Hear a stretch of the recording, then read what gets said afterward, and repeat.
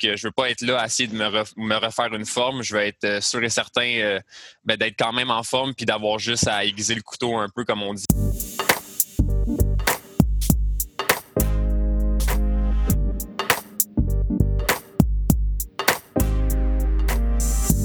Bonjour, bienvenue au podcast Vélomag. Ici François-Léo Fortin. Aujourd'hui, on vous présente le nouveau magazine de juillet qui arrive très bientôt. On est avec Adam Roberge dont on fait le portrait dans le magazine. On va discuter avec lui de comment ça se passe au niveau de l'entraînement cette année, au niveau de l'été assez spécial dans lequel on vit. Mais avant toute chose, je suis avec Jacques Sénéchal. Comment ça va, Jacques? Alors, les restaurants sont presque réouverts. Donc, je vous présente un peu le menu, quelques éléments du menu. J'ai eu l'occasion de parler avec une psychologue sportive. Elle nous aide à mieux passer à travers la période difficile que nous vivons. Donc, c'est toujours intéressant d'avoir des idées, des conseils d'une psychologue sportive. Il y a un gros anniversaire qui se fête aussi cette année, c'est les 25 ans de la Route verte. Alors, on va souffler dignement cet événement, on va souffler les bougies avec ceux qui l'ont pensé, avec ceux qui l'ont construite, encouragée, défendue, utilisée. On aura d'ailleurs dans un prochain balado un invité qui portera sa casquette Route verte. Côté techno, on se penche sur le duo Cuissard-Maillot, un incontournable. Le choix n'est pas toujours facile. Aussi lié à ce duo incontournable, la selle. La selle, c'est soit une ennemie, soit une amie. Bref, on va essayer de décortiquer cette selle pour vous aider à faire les bons choix. Les tests de vélo, on en a comme d'habitude. Et là, on est allé taper aux deux extrêmes. Le dernier cri en matière de vélo de montagne à assistance électrique. Et on a aussi un vélo de route en aluminium. Et puis, on n'oublie pas les quelques destinations. Dans cette édition, on a beaucoup de destinations à saveur marine. On vous propose les meilleurs spots pour voir le Saint-Laurent et on fait du vélo de montagne en Gaspésie. Donc, c'est un peu ça, une partie du menu du Vélomag de juillet. Ah, génial. On voit que vous avez bien travaillé en mode de COVID et je suis très heureux de savoir que vous nous présentez des destinations au Québec. Là, je pense qu'il va y avoir beaucoup de gens ça va être très populaire plutôt cet été. Mais là, on parle de notre magazine. On a notre invité, Adam. Comment vas-tu, Adam? Ça va très bien, ça va très bien. Donc, c'est l'année 2020. L'année 2020 a commencé un petit peu bizarrement pour toi. L'année 2019 a été un peu... en fait, tu as fait partie du club des clavicules cassées. Bon, 2020, tu t'es dit, c'est là que ça se passe, on va commencer ça. Explique-nous un peu, tu as participé au début de la saison, à la première course de la saison, avec le Tour de Taïwan, avec ton équipe. C'était quoi ton état d'esprit à ce moment-là? C'était sûr qu'à commencer Taïwan, c'était vraiment excitant. Moi, mon équipe, Elevate KHS Pro Cycling, la moitié des commanditaires sont de Taïwan. Fait que pour nous, c'est vraiment une course qui est importante. Puis on arrive là vraiment préparé. On avait fait 2 camps d'entraînement avant d'arriver. Moi, c'était comme une façon, si on veut, de me reprouver. J'avais bien fait en début de saison, mais je m'étais fracturé la clavicule, comme tu as dit. Mais après ça, j'ai fait une couple de projets avec l'équipe nationale, mais je me suis refracturé la clavicule au Grand Prix de Québec. Puis j'ai juste eu l'occasion de faire 2 courses avec Elevate Webiplex Pro Cycling. Fait que c'était comme une occasion pour moi de me reprouver un peu. Puis ça a super bien été. Là, je veux dire, sur les 5 stages, on a 3 victoires d'étape, une 2e place puis une 4e place. Donc, j'étais vraiment là comme équipier. Puis, je peux vous dire que mon équipe était super fière de moi puis de tout le reste des gars. Fait que c'est sûr que ça a bien commencé la saison, mais je veux dire, même à la fin de la course, on le sentait déjà. Puis finalement, ils ont fermé les frontières 6 jours après que je sois rentré de Taïwan.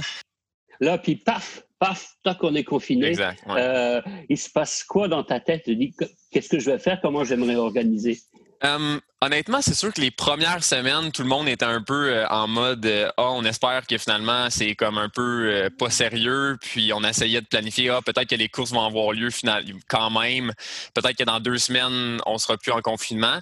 Donc à chaque semaine on se parlait à mon directeur d'équipe, puis là il essayait de trouver des solutions, mais après 3-4 semaines on a comme réalisé qu'on n'avait aucune idée de qu'est-ce qui allait arriver. Du point de vue essayer de planifier pour les événements, Moi, c'est sûr que je continue à m'entraîner pas mal sensiblement pareil. C'est sûr, d'un point de vue spécifique, l'entraînement est peut-être un peu moins spécifique. Je suis un peu plus libre. Mais concernant le nombre d'heures sur le vélo, ça reste quand même pareil parce que j'ai quand même l'espoir que la saison recommence. Puis je me dis, si la saison recommence, ça va recommencer vite. Puis il va y avoir beaucoup de courses. Donc, je veux pas être là à essayer de me refaire une forme. Je veux être sûr et certain d'être quand même en forme puis d'avoir juste à aiguiser le couteau un peu, comme on dit, à faire un peu d'intensité courte pour 2-3 semaines puis être prêt à être en forme de course, là. On fait ça comment dans son sous-sol? Dans son sous-sol, j'ai appris, je faisais quand même, tu sais, je veux dire, les Canadiens, on est quand même chanceux, surtout les Québécois, parce qu'on est déjà habitués de s'entraîner dans notre sous-sol. Mais je peux vous dire que les Américains, avec le confinement, c'était pas mal moins drôle. Là, moi, je leur parlais, puis les premières semaines, ils faisaient du 2-3 heures d'entraînement. Là, ils n'étaient pas capables de rester plus que 45 minutes sur le vélo stationnaire sans s'ennuyer. Comment ça se passe sur Zwift? Est-ce que ton classement est t'as une bonne place ou Je m'améliore, c'est vraiment différent. Il y a vraiment un aspect jeu vidéo à Zwift qu'il faut apprendre avec tous les boosts, puis le drafting est vraiment différent. Il n'y a pas tout l'aspect stratégique, il n'y a pas tout l'aspect positionnement. Donc, c'est juste les plus grosses watts contre les plus grosses watts. Après, je suis vraiment surpris à quel point le monde sont forts sur Zwift. Des fois, c'est dur un peu de faire confiance à tout le monde. Après ça, je le prends comme un outil de motivation, pas beaucoup plus que ça, là. Et là, c'est là que tu as pensé à contourner en quelque sorte le confinement, à te dire, ah ben tiens, je vais utiliser ça en proposant des choses sur Zwift et tout, les mardis machines. Explique-nous un peu ce que tu as fait là, justement. Non, c'est ça. Je veux dire, avec le confinement, on a beaucoup de temps en tant qu'athlète. Puis en plus de ça, moi, je sais que le marché d'équipe professionnelle en vélo aux États-Unis, surtout, il est quand même incertain. Fait que je cherchais une façon de peut-être avoir un à côté déjà, ça me tournait alentour de la tête. Puis le confinement, ça a comme été un moment parfait pour pouvoir faire un genre de brainstorm. Puis j'ai commencé une chaîne YouTube, puis en faisant mes vlogs qui étaient destinés à vraiment aider les cyclistes à être des meilleurs cyclistes. De plus en plus, je me disais, il n'y a pas d'événement, peut-être que je préfère quelque chose qui pourrait regrouper tout le monde ensemble. Puis les mardis machines, ils sont venus à l'idée avec un de mes bons amis, Vincent Harpin. On a pensé à ça. Les bonnes éditions, on était 60-70 là, en live. Fait que c'était vraiment motivant, là, honnêtement, de guider un workout en sachant qu'il y a 70 personnes chez eux qui suivent des instructions puis qui sont en train de se dépasser.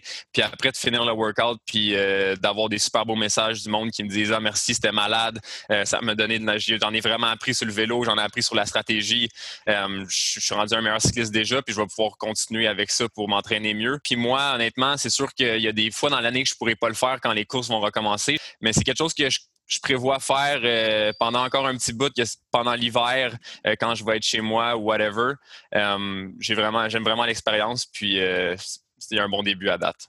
Ça a été un grand succès. Ça a été un succès quand même, là, ces Mardi Machines-là. On salue Vincent du Clan Nox au passage. Comment tu trouves que ça a progressé dans les derniers mois avec le confinement, là, ces plateformes sociales-là? Comment tu évaluerais le bon en niveau? Honnêtement, c'est sûr que le sport s'est fait un peu... le cyclisme virtuel s'est fait un peu plus connaître, je te dirais. Ça a pris un peu de popularité, ces réseaux sociaux surtout. Mais je dirais pas que le niveau il a tant monté. C'est bizarre, là, honnêtement. Moi, je parlais justement à James Piccoli, puis il me disait que les courses les plus faciles qu'il a faites sur Zwift, c'est les courses World Tour. Je pense que les courses World Tour, il y a beaucoup de moins de personnes qui trichent. Tu sais, je veux pas être méchant, là, mais en termes de niveau, j'ai pas vu vraiment de grosse différence parce que il y a du monde que si tu regardes leurs chiffres sur Zwift, ils devraient avoir un contrat sur Sky l'année prochaine, là.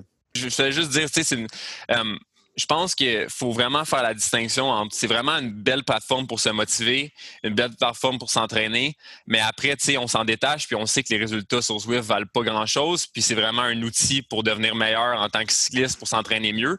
Je pense que tu mets bien les choses en perspective par rapport à ça.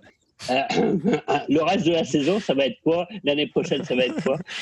Honnêtement, je peux essayer de prédire l'avenir, là, mais je pense pas que j'en sais beaucoup plus que n'importe qui. Nous autres, on est vraiment... Surtout moi, je suis un peu... Tu sais, déjà, les gars, ils recommencent à parler de faire des camps d'entraînement ensemble, mais moi, je suis... Pour aller là-bas aux États-Unis, il faut déjà que les frontières réouvrent. Mais après... Je sais vraiment pas. Je me croise les doigts pour le Grand Prix de Québec et le Grand Prix de Montréal. Ça, c'est sûr que c'est toujours un highlight pour nous, les jeunes Québécois.